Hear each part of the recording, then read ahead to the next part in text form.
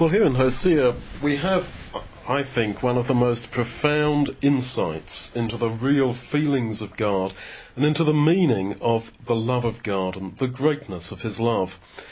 If God were to simply say, you know, because I can't stand sin and it's really hurtful to me, sometimes I feel like killing you, but I don't, and because I just love you so much and I have a great conflict in my soul, in my heart, about what to do with you, but in the end my love towards you, my grace towards you as my people sort of wins out. But you know, you don't have to really put me through it, you know. I don't think we would it would really register with us. But instead, God has chosen to reveal himself and this part of it, his feelings toward us through the life of Hosea.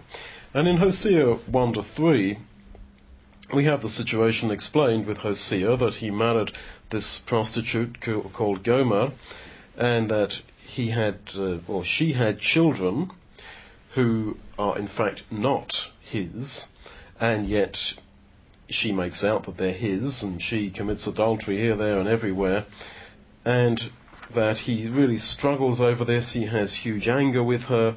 He threatens her with this, that, and the other. He fantasizes about her returning to him and how wonderful it's going to be. And then he wants to kill her, to humiliate her. Then he wants to love her forever, etc. And then from chapter 4 to the end, we have God talking to Israel. But he talks to Israel using language which is appropriate to marital relationships. And all the way through, from chapter 4 to the end, you've got God talking to Israel in the same frames of reference as Hosea felt towards Gomer. That he says many contradictory things, that I'm going to destroy you, you will go to Egypt, and that's the end of you. Then he says, you will not go to Egypt, my love for you is eternal, etc. And God also, like Hosea, has these dreams of how wonderful their married life is finally going to be when she has totally come back to him. Now, you can reason back a little bit from chapter 4 to the end of Hosea. You can reason back a little bit from the feelings of God to Israel back to the Hosea-Gomer relationship. In other words, if God said that, well, it is my plan to do this, that, and the other to you, and I feel like this, that, and the other about you, well, you can reason back and say, well, that is how Hosea felt to Gomer. Because as we're going to see all the way through Hosea, it is using the language of love, of adultery, of faithfulness, of married life, of children, etc. Now, here in chapter 1, then, we have the whole thing beginning. He goes, verse 3, and takes Gomer, the daughter of Diblaim, and she conceived and bare him a son. It's normally said that he went into her and she conceived and had a son, but that bit about him going into her and therefore her conceiving is not there. So she has these two children, which have these unfortunate names, Lo Ruhamah, which means has not obtained mercy, and then Lo Ami, which means you are not my people, you are not mine. And then the names are changed. Chapter 2, verse 1, their names are changed back to Ami, you are my people, and Ruhamah, I will have mercy, or you have obtained mercy. So there was poor Hosea really loving this woman. I think the depth of his anger with her at times is a reflection of his love for her. And you imagine how hard it would have been, this woman saying, yes dear, you know, these are your children, and then as the years of early babyhood went by, he became daily convinced that these are not my children, and he knew that. And there she was, hooning around with all these different guys, etc., and wasting, it seems, his money on making herself beautiful for them, and even paying them, you can reason later on in the book, even paying them to have sex with her. And so the extent of God's wrath, I think, is related to the extent of his love. There are people who don't know God very well and don't know the Bible very well who will say, but how could a God of love do this, that, or the other? Well, they simply have not thought what love is, and have not thought of the depth of pain caused by every single human sin to God. The more you love somebody, the more sensitive you are to their response to you, and the more and the deeper will be your anger, your wrath, if they are unfaithful to you, and if they reject that love and abuse it. So to me, it is understandable that there are these two sides of God. To say, well, why isn't God just a lovey-dovey God? Why doesn't God just give us all the nice things and be kind of nice and lovey all the time? Where is this anger coming from that's clearly in God and that the Old Testament seems to be so full of, this wrath of God? That doesn't seem to have a place in a lot of people's worldview. And why it doesn't is because I think they don't get the point of how much he actually loves us, and that love of itself requires and seeks a response to it. And so that is why Hosea as a book is full of apparent contradictions. And they are contradictions on a surface level, as I've said. Several times it says, you shall go to Egypt. That's the end of it. I will no longer have a relationship with you. And then he says, you will not go to Egypt. I will love you no more. And then at the end of the book, I will love them freely. Now, this apparent contradiction is not a contradiction on a fundamental level. This is the surface level contradiction that is seen in someone who is deeply in love. And of course, for those who don't get it, of course they would say, yeah, well, there you are, the Bible contradicts itself. And not at all. In fact, this is to me the mark of a greater authenticity than a kind of a legalistic making of all the ends tie up. And it's explained here really in terms of Hosea's feelings to Gomer. He calls these kids not mine, or not my people, I will not have mercy, and then he changes the names. And this is, I think, understandable. If you imagine someone who has this huge love for this woman, presumably an attractive woman, because she was a prostitute, you sort of would understand, or we can understand, why then he would have these apparently contradictory feelings. It's rather like in verses 9 and 10 here, the Lord said, call his name, Lo am I, for you are not my people, and I will not be your God. Yet the number of the children of Israel shall be as the sand of the sea. So, and he goes on talking about how he is going to accept them, and he's going to say to those who are not my people, you are the sons of the living God.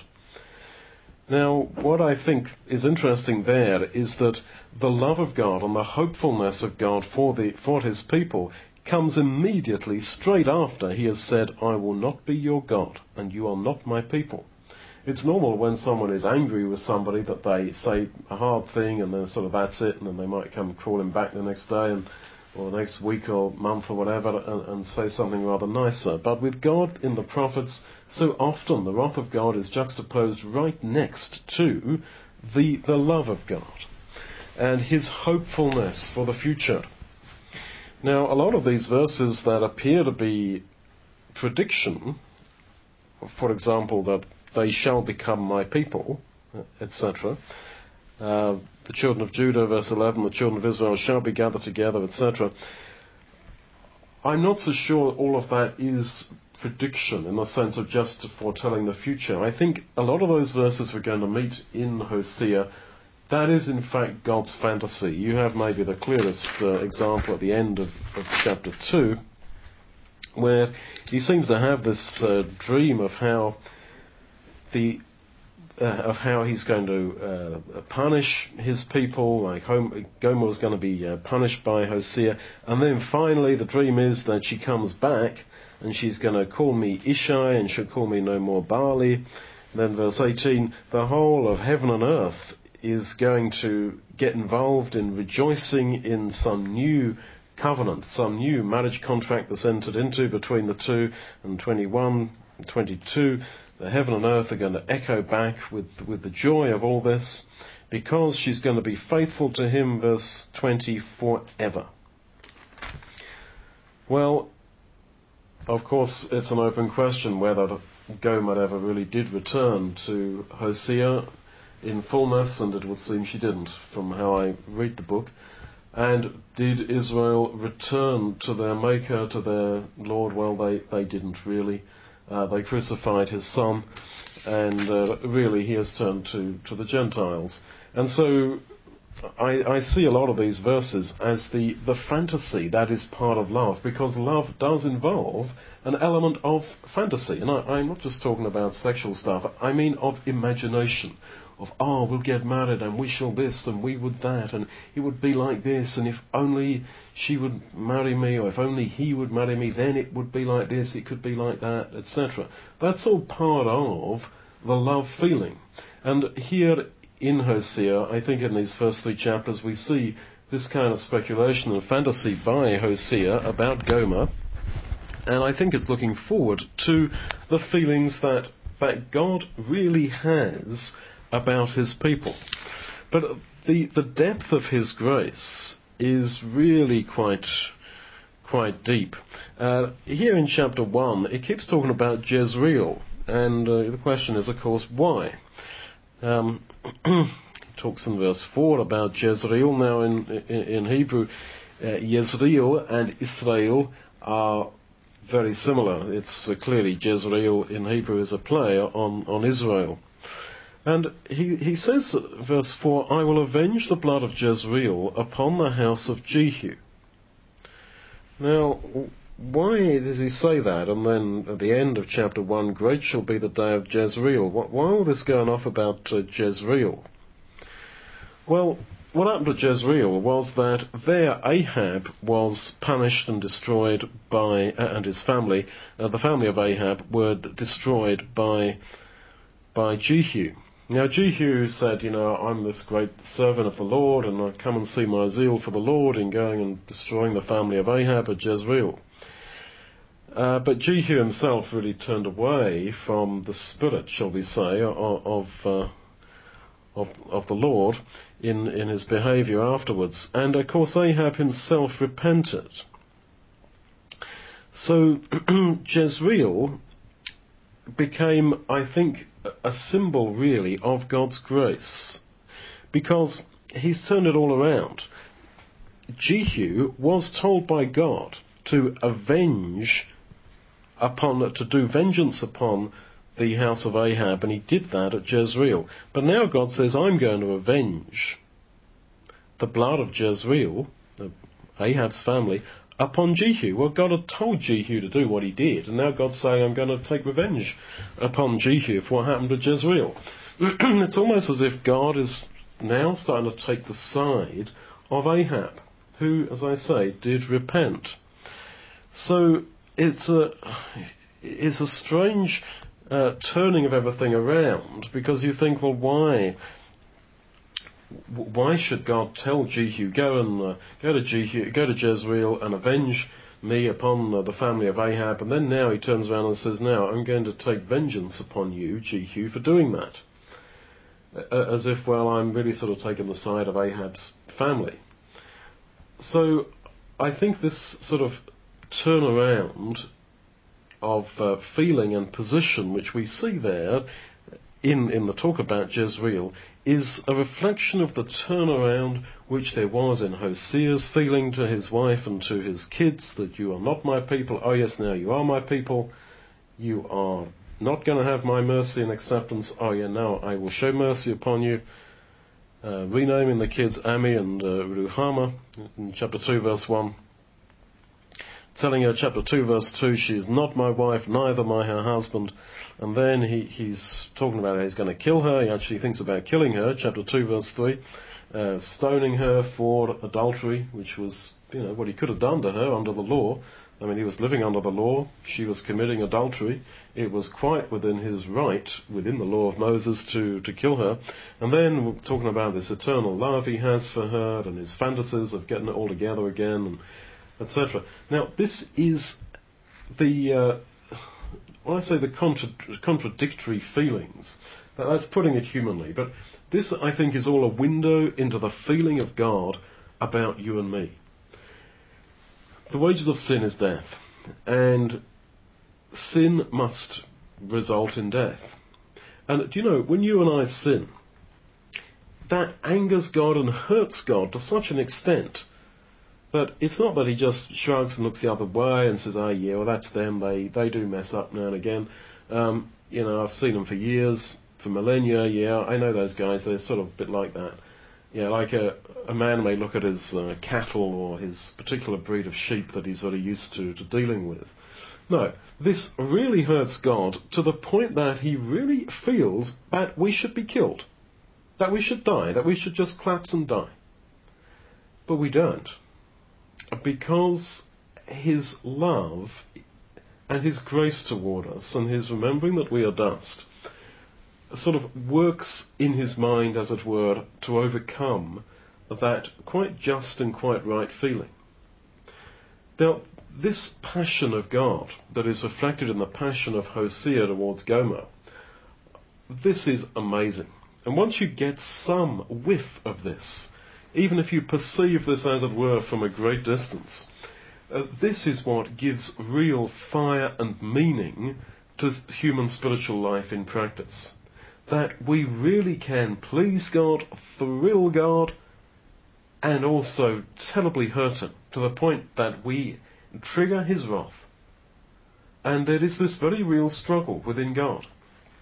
I think one of my favourite chapters is at the end of Hosea, where this struggle that you see within God all the way through the book comes to an end, and I will love them freely.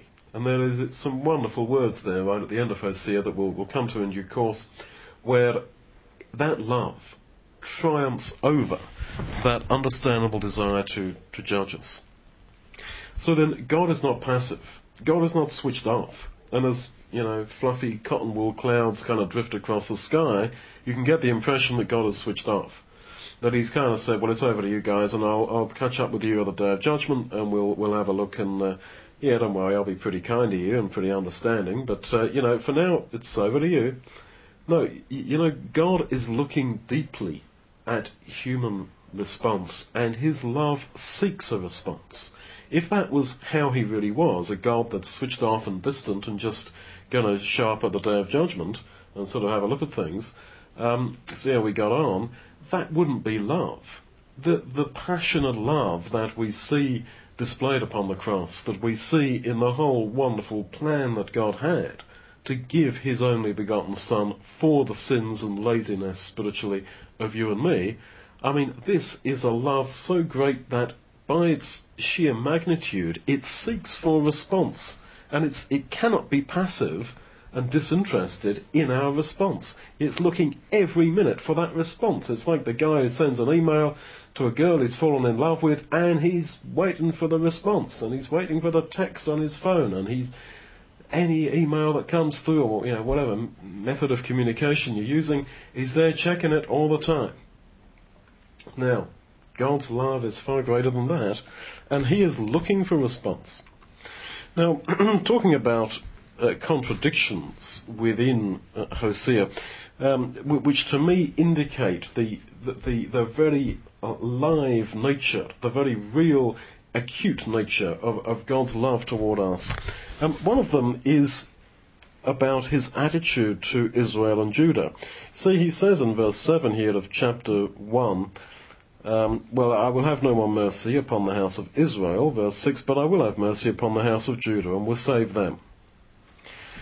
He makes this difference between Israel and Judah. And as we read through Hosea, I would like you to look at all the times where the prophet makes the specific point that there is no difference between the sin of Israel and Judah, that they have both sinned, and Judah has even sinned worse than Israel. And then there's other places in Hosea where he says, oh yeah, Israel have messed up, but Judah, don't you offend, don't you sin, don't you do like they have done. And you think, well, look, was Israel and Judah the same before God, or actually was Judah better? And I'll leave that for you to do as your homework, because you will find a number of passages where the two of them are spoken as if they are just as bad as each other. I mean, chapter 6 has got a number of them. In verse 4, O Ephraim, 10 tribes, Israel, what shall I do unto you? O Judah, what shall I do unto you? For your goodness of both of you is as a morning cloud, as the dew that passes away. Israel is defiled, chapter 6, verse 10, verse 11. Also, O Judah, there is an harvest appointed for you. So, it's as if he's saying that the two of them are as bad as each other. But there's other passages in Hosea where he says, no, Judah is faithful and greatly faithful to me. It's just Israel that messed up, etc. Now, this is one of many contradictions. And what I've said is that it's not an ultimate contradiction in ultimate terms. It is the sort of contradictory behaviour that comes from someone who is madly, blindly in love. Now, there is an element to which love is blind, and yet not in a literal sense. You know, you see a woman planning to marry an alcoholic and you say, look, do you not see what it's going to be like? Do you not see what he's like? And it's not that love is so blind that she says, no, he's not an alcoholic, he never touches a drop, he doesn't get drunk. Of course she sees it. Of course she sees it, but she deals with it in a different way, through the eyes of someone in love. And I think, maybe it's a rather crude analogy, but I think this is one way to understand what Paul would call justification, being counted as righteous, although we are not, because of our status in Christ. And I think you see that lived out really in Hosea. That of course he saw what she was doing, and in one part of him he said, yeah, right, this is it. She's not my wife anymore, let's kill her, let's shame her and get it all over and done with and move on. And yet, I will love her freely. And these dreams, these fantasies that he has about her and how it's all going to work out somehow and she's going to come back and going to be faithful to him to the end, etc. So, these contradictions, as I say, are part of God's passion. It's part of what happens in love. And that is why I think to try to read the Bible as if this is a legalistic document that never contradicts itself, from a God who would never contradict himself, because it's so important to be true and not get caught out by tiny little men down here on this planet who are looking at you rather critically. No. God is far greater than that. He doesn't need apologetics. He doesn't need to apologize for himself or explain himself with footnotes, as it were.